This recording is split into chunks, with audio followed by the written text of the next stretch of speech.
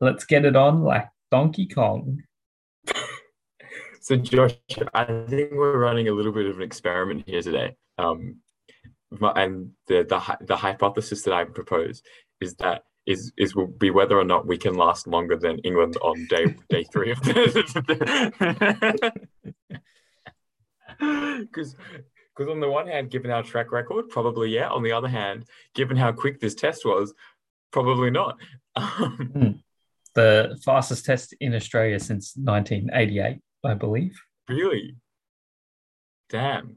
And keep in mind that Australia bowled a team out for 36 last year, and this is still faster than that. Like that's phenomenal.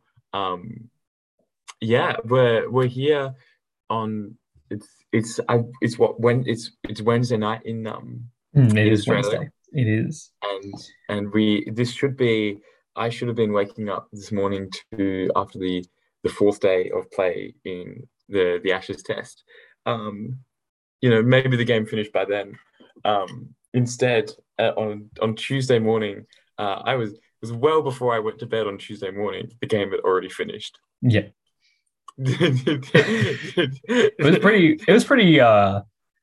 It was pretty rough because then I had to find stuff to do yesterday and today and tomorrow and you know just like panel 7, scrambling to find new content to fill the void that was left. I'm sure they got plenty of Big Bash. I was just on the phone with my family because they're having like the family Christmas today, and apparently Ben McDermott scored a second Big Bash century back to back from his because he got one last game, I think. Yeah. Oh wait, like just now. Oh, Yeah, that would as make in sense actually. Yeah. Yeah, no, I wasn't watching the whole game, but I saw parts of it. um but that would make sense. He's doing well. You love to see it. oh, he got run out in the end. It must have been the final ball. I was on the phone to my family and I was chatting to my uncle and he just flipped the camera to be facing the 2020 because he was like, you want to see this, and he was right. I The was But what surprised me with the Big Bash games today was I also like how we started talking about the Test match and now we've instantly gone into the Big Bash because like what is there to talk about? But the other thing that surprised me was so Brisbane got bowled out for 105, and I was thinking, oh, that's it, like they're never going to win this game. But then the Sydney Sixers were only like 47 for 8 or something, and then they managed to end up clawing their way to they win got it it on the final ball. on the final ball. And so I thought Brisbane actually did pretty well to defend what is like an objectively terrible score. Yeah. I'm just looking through the scorecard now. Yeah, because I mean Sean. Oh my God, Sean Abbott was the he took 4 for 31 with the ball and 37 with the bat. It's mad. This is absolutely insane. This is what's still a better batting performance than England. Yeah, Um, yeah. I saw one comment online that went, "Don't worry, England supporters, you'd still beat the Brisbane Heat." But I think what today shows is actually I don't know if they would. In all honesty. oh geez. So maybe without further ado, it's time we get into the meat and drink of this show. Um, uh, being how's that for a segue? Being the third Test match between Australia and England. Um, so something that's not gotten a lot of it. It's actually been kind of weird because I think uh, Test matches happen so quickly. Like it's normally there's like a narrative over several days that like going through my notes before these episodes that I'm like I reflect on. Whereas it wasn't really one for this test. It was just kind of like England were terrible. That's fair. I Is think basically I what think although it should be said, I think there were signs of hope for England. I think they bowled Australia out pretty well in the end. Like I don't think Australia batted that well oh on the pitch. yeah.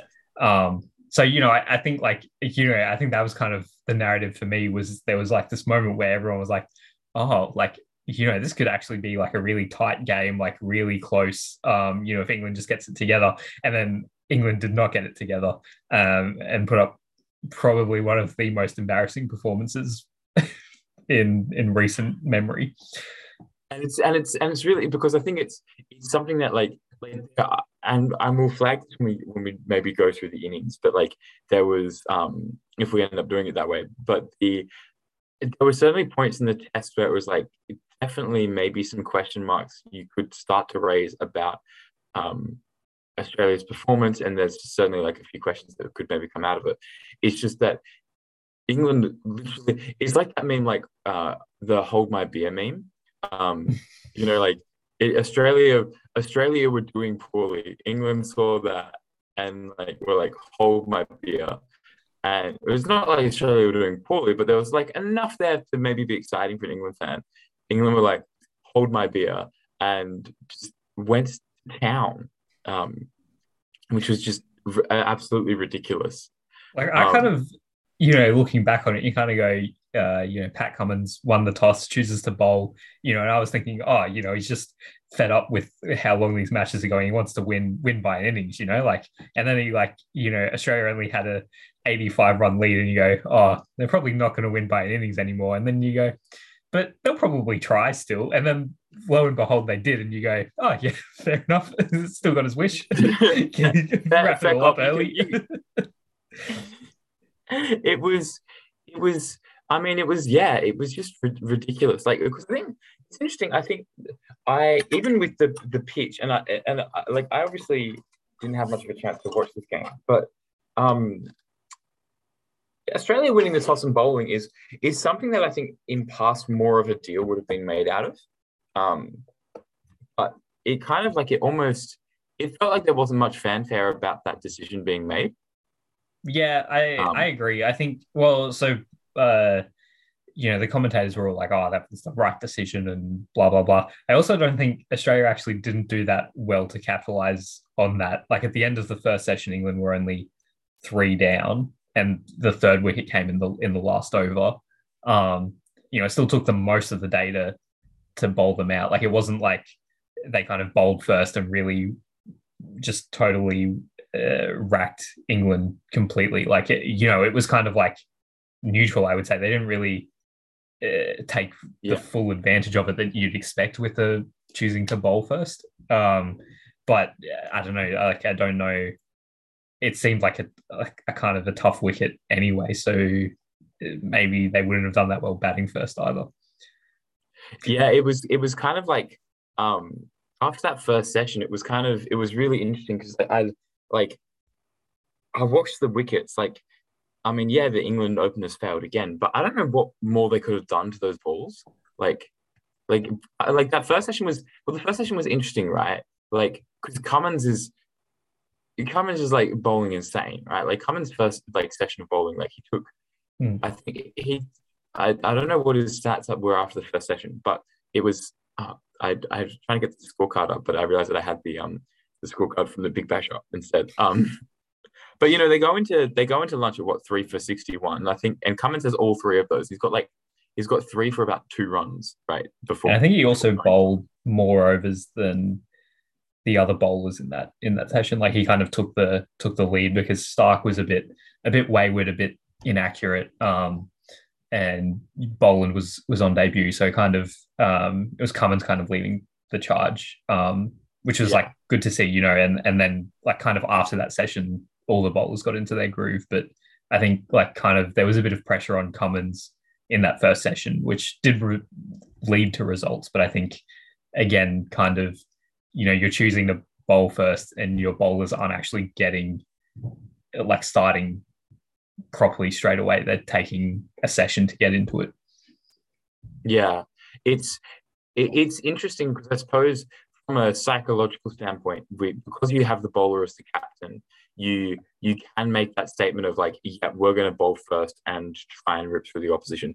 I suppose it didn't quite come off, did it? Um, but like, because yeah, after that first session, you would almost say that particularly if you've been put in, I suppose if you've been put into bat, sorry, by the opposition, and you're only three down by lunch, like you would say that's even. Like if you put the Yeah, opposition into bat on day one, the onus is on you to get at least 3 wickets. I think. Like by that stage, like things look reasonably even, right? Yeah, Like by I agree. Yeah. end of the Like I first think session. I don't know, like I was kind of like everyone was like, oh, Australia chose to bowl and they've already taken 3 wickets. And I was like, they've only taken 3 wickets. You know what I mean? Like it's not like they've really capitalized on this decision. Yeah, Yeah, even though like all the commentators seem to be going, oh, it's Australia's doing so well taking 3 wickets in the morning session. I'm like, if England chose to bat and Australia took 3 wickets, like it's still only like even. You know what I mean? It's not a big victory in that morning session for Australia. yeah. Like if anything, if you choose to, like England almost come out on top on that session, right? Like Yeah, particularly Britain and Milana, and they're looking solid. Um, I think there's also an element of like when you're talking about like what the commentators were saying, it's almost like the commentators are somewhat just propaganda at some point. yeah, yeah, absolutely. They they, are, and that's what they are. Like they are propaganda for the party of the Australian uh, Cricket Australia. That's what we're called. That's what it's called. I'm doing real solid this morning. I was feeling awake, but we're here now. Um, whatchamacallit, yeah, and like Milan goes in the stroke of lunch, and then it's just kind of like it's well, like that, like a similar pattern. Like as soon as Milan gets out, that partnership's broken. Um, that first innings looks like like at this point, like you could predict that scorecard, you could or do what? you reckon I'm Sorry. being like too like almost at that point in that first innings, you could almost predict that scorecard, or do you think I'm maybe being a little bit too like I will say, like, I optimistic? think England I mean, obviously still not great, but better than before because you look at they went from 3 to 61 to 10 for 185. So Yeah, whereas before they'd kind of been collapsing for like 70 odd, here they only collapsed for 100 odd. So that's not terrible. yeah, it was actually interesting going back through the numbers just before recording this, being like, okay, England weren't that demolished on day one, like, Yeah, um, I agree. And I think like when Australia came uh, out to bat, like we kind of saw that as well. I think it was kind of more of a low scoring game than how did maybe it the appeared. wicket because this how did the wicket play like watching it, it like look like it's like quite a tough wicket to bat on. It was very grassy. So I Yeah, think it was quite unfamiliar for Australian conditions. But it still had like the bounce and stuff that you'd expect from an Australian pitch, even though it was very green. well, Australian pitches do get green, like But they're this was like like very green. This is like yeah, like I New had an Zealand level green. yeah, like something like 12 millimeters of grass on it. The Adelaide test had 9 millimeters of grass on it. So quite a sizable jump up at the start there. Um, I never used to appreciate like when they talked about like those things like how many mils of grass, right? Like for me, that never really meant much. It's like it's more what it looks like or like the relative numbers. But now that I've got cross country spikes, which are measured in like I think I have 7 mil spikes, and like I know roughly what level of mud you like wear different lengths of spikes in. 12 millimeters is a lot of grass. yeah. That's like it's like I've seen a 12 millimeter cross country spike. You could kill someone with one of those. They're long boys. Yeah, so Yeah. that is a lot. So I think, yeah, like Australia comes out and makes 267, which I think is probably like maybe around par, maybe a little bit above par. I think England didn't bowl too well at the end. I think Australia could have been out for like 220, 230. It felt like the tail wagged. Well, I suppose Carey falls at what 8 for 219. Like, like really, if you're England there, you should be almost like gunning to get the last couple of wickets, get them out for 230 odd, and Yeah. then like Australia just managed to eke out. And I mean, that's that little bit that they eked out meant that Australia didn't have to bat a second time. Yeah. But it was just enough. It was that feeling of like if England got through the tail, Australia if they can get Australia to only have like a 40 run lead, you know, um, the batting in the fourth innings might be sufficiently tricky that if England can get like an 150 run lead, and we'll come back. This is the feeling that you have after the second day as well. Even though England get ripped through on that second night, like an 150 run lead might be enough to defend in the fourth innings. But I want to jump back to the start of Australia's innings with Marcus Harris, because I think we've been happy to shoot him down. But like it's like a good knock from the guy. Yeah, that's true. Yeah. Yeah. That won't, that won't. How did he look like how did he look playing it in the flesh? Yeah, I didn't get to watch the whole test, but I thought he looked decent. But again, I kind of Harris seems like someone the selectors are kind of using as a stopgap almost for like Kukovsky and stuff to come back into the side, you know. And so I think like I think it's good that he's getting scores.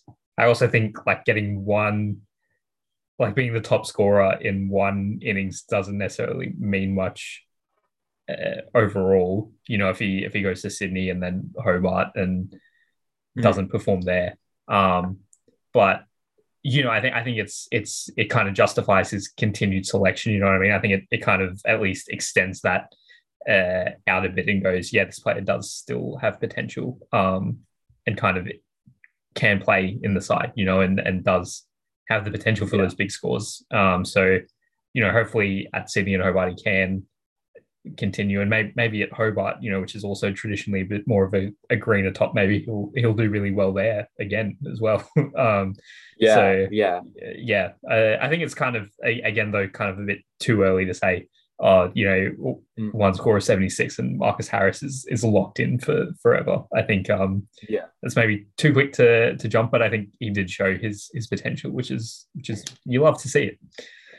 Yeah, as in there won't be any more questions for the rest of the series. It'll be like the next series now. Yeah, absolutely. Ask the questions, but it's like it is actually like reflecting upon the.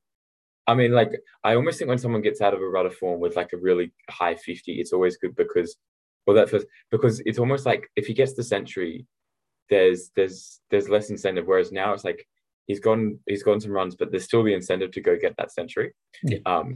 So I always think psychologically it's kind of nice if the first decent score is like a high 50 because it's like hopefully there's still that urge to then go on and convert that to 100. Although he's made a couple of 70s before. But like I mean, if you do look at apart from Root's 50 in the first innings, and I mean, like apart from the guy who's having the third best test batting year on record, like Harris is the only person to pass 50. So I think it's he beat all of England in the second innings. Marcus Harris beat England, exactly. Yeah, like so I think maybe like I think it was quite an impressive innings when, like, upon reflecting, like if you look at the scorecard, it's obviously hard to tell because, like, there's kind of like Australia, like only one team that couldn't bat. There was only one innings where you had a team that can bat. The other two innings were by a team of bowlers and a few blokes that picked up from the street. Yeah, I think the good thing about Harris's innings is it kind of shows when the rest of the players fail, there is still someone that's able to stick around and be a bit of an anchor. Because he kind of stayed out there for a long time. And it was kind of funny because I saw some stats that like these were the first partnerships he ever had with Smith and Head and those guys because he'd never been out there with them before. So I saw something that was like, the reason Australia's collapsing is because they've never batted with Marcus Harris before and he's throwing them off their game, which I thought was really funny. But I think kind of what we're seeing throughout the series is when Australia's kind of big name players, for lack of a better word, your Warner, Labuschagne, Smith, when they don't perform, someone like Travis Head can step in and get that 100, or in this game, Marcus Harris can stick around. And I think that's perhaps the more promising thing is that, Marcus Harris might not always get the big scores and stuff, but he hasn't always needed to. But here, Australia needs someone to stick around and get some sort of score. And he was the one who did that, which I think really shows the kind of depth in the side that not everyone's going to perform 100% of the time, but even when some people aren't, the others are there to pick up the slack. which you don't have with the English side. 60% of the time it works 100% of the time. So Yeah, true. It's like when we're going through the stats for the things are like Australia has 4 batsmen in the top 10 ranked batsmen, right? But it's always the fifth and sixth batsmen that have been the question, right? I mean, even to be honest, it's been the fourth, fifth, and sixth batsmen that have been the question because Head being in the top 10 still blows my mind, right? Um, but like it's kind of like, yeah, the others in the lineup being able to like, Travis Head not having a great day, still making 27, Cam Green not having a great day, managing to make 17, like And surviving for 63 balls as well. Yeah. Yeah. Like spending like an hour out in I mean, it's almost looking at the minutes. I think the minutes is something that's under like so first of all, Marcus Harris batted for 3.5 hours. No, sorry, 4.5 hours, right? Like that's 2.5 sessions, right? Like that's a lot.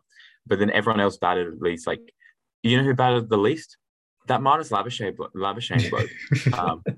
That Marnus Labuschagne and Scott Boland were the two people who batted the least in Australia's innings. Scott Boland. Jeez, I hope he does something with the bowl. Well, he's called Boland, not bowl and bat. So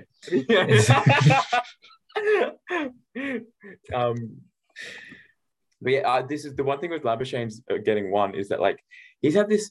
Have you seen all those stats about his crazy run of first inning scores? About like this will be like the first time that he's gotten less than like 70. Yeah. Like 70 in the first innings for like forever. Like it's kind of when he only got one, it was like, what? I think this is going to be such a whack scorecard to look back on in like 10, 15 years because you go like there are some names in here that are like number 3. It's like there's just some names in here where you're like, yeah, these are like probably like some of the names that are going to stick around at the Australian level for like years, and talked about like Ponting and Clark and that sort of thing. And you're going to read the scorecard and go, none of them did any good. And yet somehow like this is like the Ashes result that happened this year. Yeah, like this is what clinched it. And like Australia, like the bowlers did great, but the actual the batters did nothing at all. Like Australia won this on the back of amazing bowling, like the potentially like the like maybe we'll come to that second night now, but like Australia won this on the back of some of the best bowling that we'll see, and some of the worst batting that you will see from the opposition. Yeah, absolutely. I was very upset because I didn't watch that final kind of 12 overs on day 2 because I went, England managed to do all right in the first innings in terms of their top order. I was like, they'll last. I'll come back and there might be 1 or 2 wickets and I can just see what's going on. And I get back and they're just it's all collapsing and I'm going, how did I miss this? You know what I mean? Like, it was. I think I watched the highlights from it, and pretty much the highlight was every ball. Because it was just kind of like literally. It was one of those things that like every ball looked like it was going to be a wicket. Pat Cummins didn't get any wickets at the end of the second day, and he was probably like bowling the best, like out of anyone. Cummins, that was the thing. Is like he was bowling, he was landing on a dime, and then they give the Scott Boland the ball for 1 over on the second night, and he takes 2 wickets. It's just like, thank you very much. And like the thing I found funny about this is that, one of those wickets was Jack Leach, who's the night watchman. But did you watch the ball? Like, the ball he balled to get rid of Jack Leach was incredible. Like, that's getting out a top order batsman. Yeah. Like, this was part of the thing with, I think we're now at the stage where we talk about Scott Boland's innings. Although I had a note here, I just noticed I have a note here being like, did Jack Leach do okay? Did he do? In what sense do you mean? He got a wicket. But anyway, let's talk about Scott Boland now, because one of the reasons that they like talked about like bringing him specifically into the squad is that like he knows this Melbourne wicket, right? Like, he knows how to play in Melbourne, and like he knows like the spot where to land it on the MCG, which is like, he takes 8 for 89 that, and like it makes 8 for 89 in a first class match look pretty rubbish. when you take his test figures were 7 for 55. But I mean, that's second inning 6 for 7. Yeah. Like, where to begin with that? It was just incredible. Like I think on debut as well, like it would have been incredible for anyone, you know what I mean? Like if like Hazelwood was playing, for instance, and he got those figures, like also would have been incredible. But for someone on debut, that's also like 32 years old. So like, probably maybe didn't think they were going to get a shot at playing it at test level, to play in front of your home crowd on Boxing Day and get 6 for 7. Like it's a great story. It's wonderful. Like to me, that is probably the narrative that came out of this test, was like just Scott Boland, really. This wasn't like England versus Australia or the Ashes or anything like that. This was just Scott Boland's day. And that's literally what it was. It was his, like, this is going to be the kind of story, the day that they talk about in like we'll be talking, like people will still talk about this day in like 20, 30 years time, like that was it was kind of like going into the third day. It was kind of like, because I went into a venue without Wi-Fi just as the third day started, and I left that venue without Wi-Fi after the save that day had finished. And like going into my little no access to the cricket bubble, it was like this could go either way here. If Stokes and Root are there, if they bat for a while, like it could be England could maybe get like an 100, 150 run lead. Anderson bowled really well in Australia's innings. Clearly, part of me didn't think that Jack Leach looked too horrible because I made a note of him. But like, Anderson's on fire. It's like, but instead of Anderson didn't even have the chance to rip through Australia because Scott Boland was like, no, I'm not. I'm not giving him a chance. Like he just like it's. The one thing that is worth noting is that like that fall of wicket of Ben Stokes, like it happened a little bit. Like they get to 46 before Stokes gets out. Like they face 5-6 overs. Like it's starting like a regular day of play. Yeah. But then, Scott Boland's magic day. It really was, and like just watching it, you were kind of like, it was unbelievable, really. Like you were just watching it and you were going, "There's another one. There's another one." like magical, even. Just to watch that spell of bowling, and it just seemed like I was just watching it. I just like started laughing because I couldn't help myself. Like you know what I mean. It was just like kind of unbelievable to watch what was happening to England. You know what I mean? It just seemed like no matter what they were doing, Scott Boland would just get them out. He was just having that day for him. Where he just, no matter what you did, he was just going to get you. Yeah, and it's almost like it was just like so much him at the MCG that I reckon not only is he locked in his space for the SCG, he's potentially locked in his place for the Boxing Day test next year, because I think he's probably locked in. I mean, we like to not talk about the previews and stuff too much. Like, I don't know if Australia will stick with him for the rest of for the SCG or something if Hazelwood's fit, but I think what he did has probably, or I hope, like solidified like a central contract for him, and I think like he will kind of be in the squad now. And I think for an Ashes tour to England, the next Ashes, like I think he'll be in that squad, because I think he can move the ball that much that he's going to be a whiz in England as well. He's going to be a genius kid over there. Not so much a kid anymore, I guess. As a genius, just a genius, like just a straight up genius. Always, it's almost the Adam Voges effect of like debuting so late in his career that like he's going to have the chance to have like an insane test bowling average. By the end of his career, because he won't play that much and he's gotten off to such a good start. It's also probably worth, whilst we're talking about him, I think we should talk a little bit about him getting the Johnny Muller medal, which is so basically last year for the Boxing Day test they introduced the Johnny Muller medal for the best on ground, and so Johnny Muller was an Indigenous cricketer in the late 1800s. So he was born in Arraman, and one of the cool things about him is that he played like his cricket in the Western District in Victoria, which is also where Scott Boland played some cricket. Yeah. So they both played cricket from the same place. Scott Boland's is the second male Indigenous Test cricketer, the fourth Indigenous Test cricketer for Australia as a whole.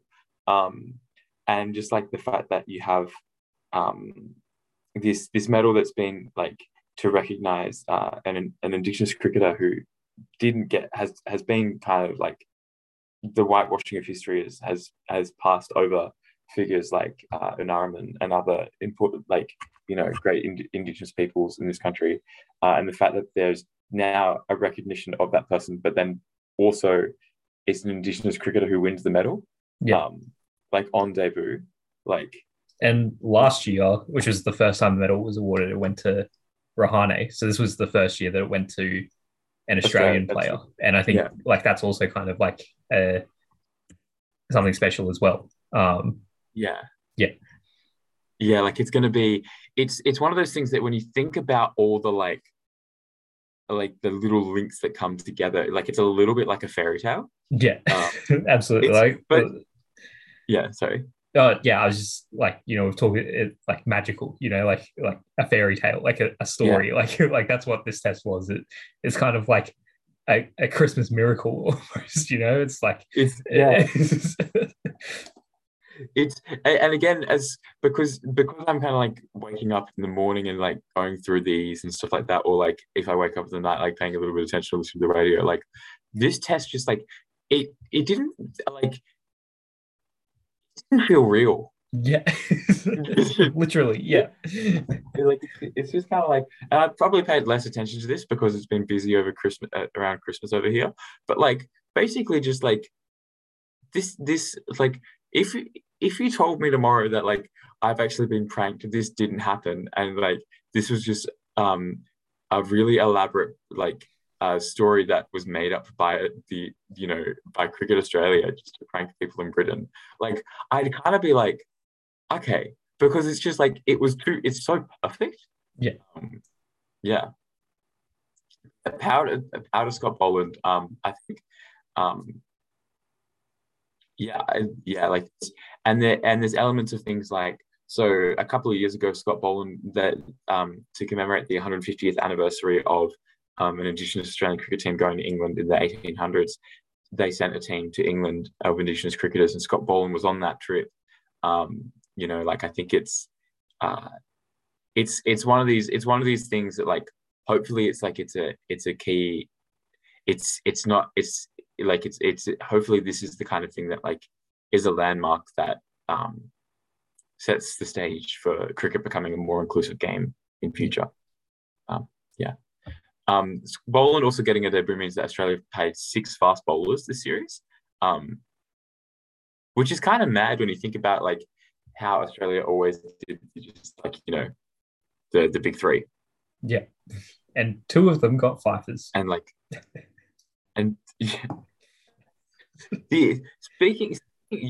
true. Speaking of the big 3 as well, Mitch Starks has had a great series.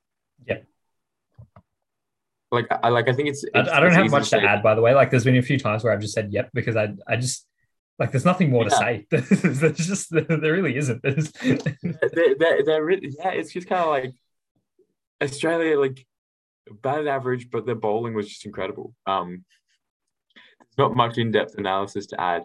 I mean, Starks had a very consistent series. Like his average with the bat is in like the 30s or 40s, something like that, and he's averaging like 20 with the ball. Like he's the Australia of 2 genuine. Like he's almost at a genuine all-rounder point. Like it's pretty handy, the series that he's had.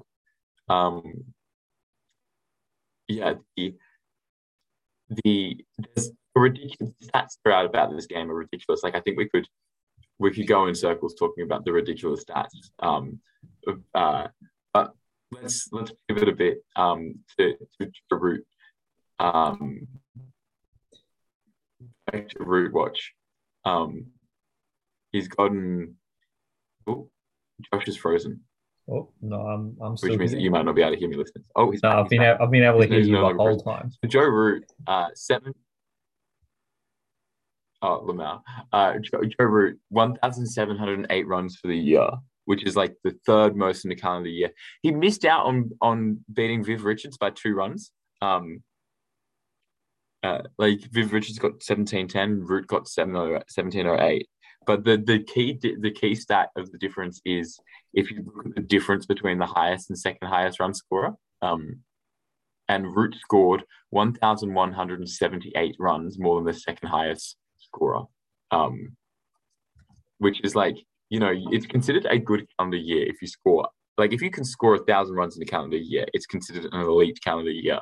Yeah. He scored over 1,000 runs more than the next highest batsman, right? Which is ridiculous. I almost want to see how where that run difference 1,178 sits on the list of. Okay, it's not in the top. It's not in the top 50 or anything like that. But like, there is less than 100 or so people who've scored 1,000 runs in the calendar year. There was some other thing that he scored like 26.4% of England's Test runs this year. Yeah. I enjoyed. I saw a stat of like England's top run scorers this year, and instead of having Joe Root's all together, it broke them up by the month that he scored them in. So if you do it that way, then Joe Burns is England's top run scorer with 500 and something, and then Joe Root in August is just below that with 500 and something, and then extras is after that, extras and then is doing pretty well, yeah. And then Joe Root in September and that kind of thing, which I thought was great.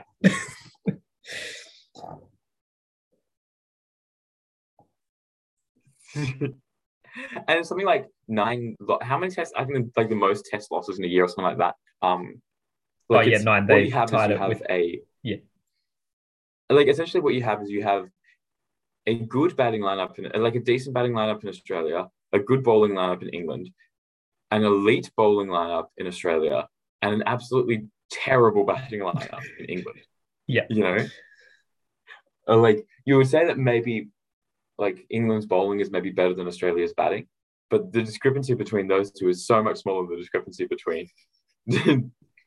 Yeah, it's just absolutely mad. Yeah, and I mean that's all I've really got to say about this. Before really, is there anything else you've got to say about this test? Like it was just no. Well, I guess we should say like Australia's retained the Ashes, which is kind of a bit of a meme considering like England's whole marketing tactic has been how much preparation they've put in to win it. And then they come out and they make, how much did they make in the end? 68 runs in the final innings to lose it. I think there's some big questions, and we'll probably talk about that more in the preview for the next one. I don't think, or separately perhaps, at like after the whole series. But I guess I think for what was like really not like apart from the bowling, like Australia's batting was quite mediocre, and I think if it weren't for how good the bowlers were. It's kind of not that impressive of a scorecard, and yet Australia still retains the Ashes. I don't know. I just find that kind of amusing, really. That it wasn't really like. I saw headlines that were like, "Oh, Australia has a dominant victory over England." I'm like, it really wasn't that dominant. You know what I mean? Like the bowl that like they were dominant in the bowling, but it wasn't like they piled on a huge score and just battered England out of the game. It was close until it wasn't. I think that like it being like, oh, Australia destroyed England is it's a very easy. I mean, also like English media really likes to bash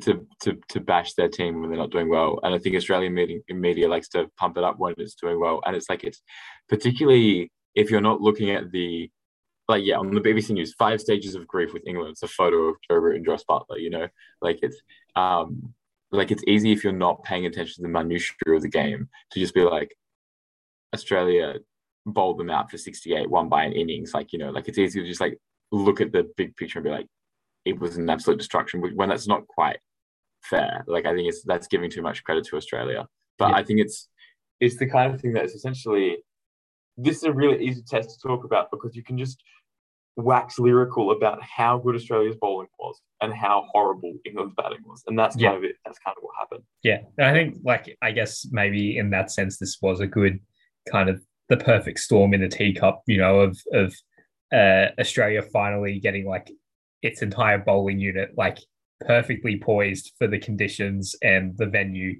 that is Melbourne, and England's batting lineup getting torn apart and reshaped by the selectors, the week before this test, only for it to just end up those two perfectly balanced sides meeting in the middle, and the result, I think, shows what happens.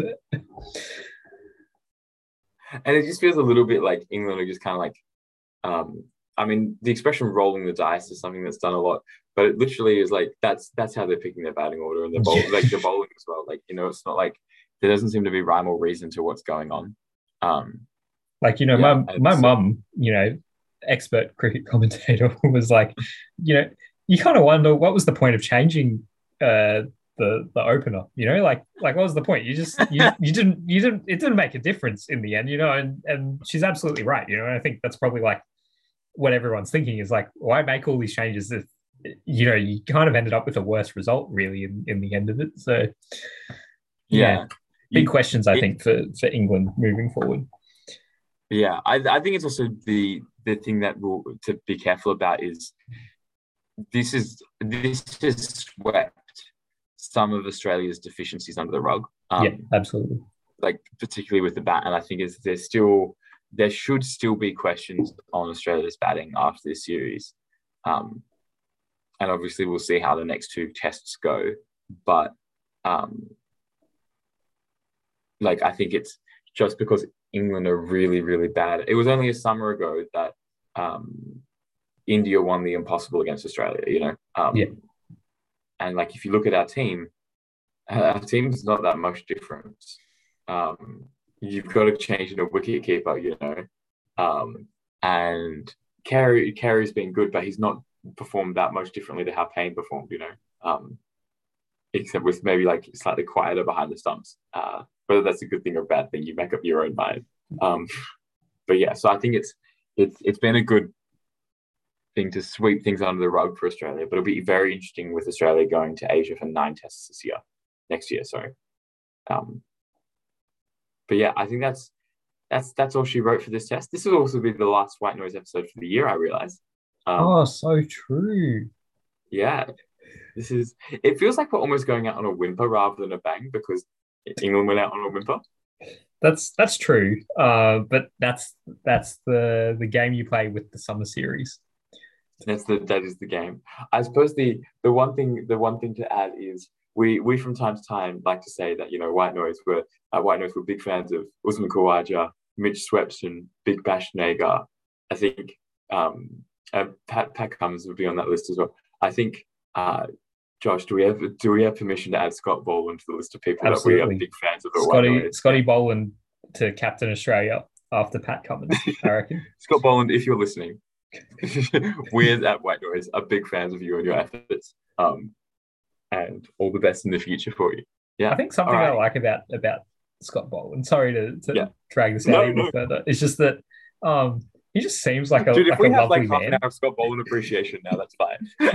he just seems like, and I think this is something we've seen with a few of Australia's debutantes. Is they just seem like lovely people. You know what I mean? They don't seem like aggressive or whatever. Like, he just like absolutely ripped through England, and then just like was so unassuming about it all. Like, he wouldn't even know. Like, you know what I mean? He didn't even want to get the ball or anything. Like, he was pretty much like forced to like like acknowledge the Yeah, crowd and Ryan stuff, made him you know, take like it. Yeah. yeah, just what a guy, you know, just so humble, so lovely. I just reckon he seems like a great guy and someone I'd get coffee with, you know, whereas Yeah. I probably wouldn't do that with someone like David Warner. Yeah, it's just kind of like when it's not like it's what it is, and it's you see it in the photo. It's the no fuss attitude. It's kind of like, yeah, I won the test for Australia. Cool, I'm gonna go and like you just go to the photo thing with his family. It's like, cool, won a test for Australia. I'm gonna go hang out with the family now. Like back to the back to life as usual. Like, yeah, Yeah, it it's pretty reminds me mad. a But like, bit. hopefully, he gets to stick around in the system. Yeah, So you go. it reminds me a bit of Fox had a Pat Cummins documentary once he was made captain, and they premiered it during the Adelaide Test. Um, and one of my favorite things about it was they had a part on his debut test where he comes out to bat at like number 11, and Australia needs not a whole lot to win, but kind of Brad Haddin comes back to the changing rooms, and Paddy's going, Russ, we're just having a bat. Like we're just playing cricket, aren't we? Like, why is everyone stressing out so much? And everyone else in the room is like, what? Like, who is this like 20-year-old telling us that? Well, I don't even think he was 20. He was like 18 or something. And they're like, who is this Yeah, 18-year-old like telling us? And he just goes out there, and then they like go to Cummins today. He's like, I would not bat today how I batted then. And it's just like shots of him just like absolutely like trying to send it. And eventually Australia wins the test match. But I think it's just that same attitude of we're just here to play cricket, aren't we? Like that's what we're doing. That's yeah. it. We're just here to play cricket. I'm trying to find out how old he was on his test debut because I'm pretty sure he was a child on his one of his because all of his debuts were in 2011, like October.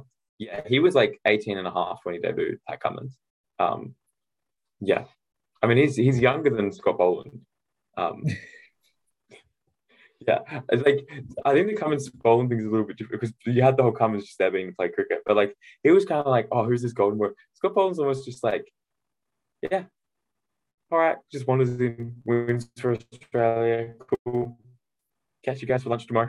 Yeah. Because Yeah, one of the cordon it's bowls just he took um off Mark Wood, I think, like chipped it straight back to him, and he just kind of like he just holds the ball and he's like, yep, that's it. And I remember watching a Big Bash game with the cordon bowled, and the bowler made a huge show of it, like flung it like 60 meters up in the air, and then like was all in the batsman's face and something. Scotty was like, yeah, I just took your wicket, that's it. So off you go, get the next one out here. he's just like, this is the MCG. I come here, I bowl everyone out. I've done this before. Like that nonchalant attitude. Like you love to see it. Yeah, none of the performative stuff. Yeah, no, it's a good energy. I like the energy of that. It's kind of funny because you see like the celebrations, like that's also in like contrast to like them celebrating winning the Ashes, and you just got this guy who's chill, being like, yeah, cool. Anyway, I reckon we wrap it up there. Yeah, I think that was Like nice. A nice little epilogue of Scott Boland appreciation. we love you, Scott Boland, and we love you, listeners. Catch you next year. Oh, so true.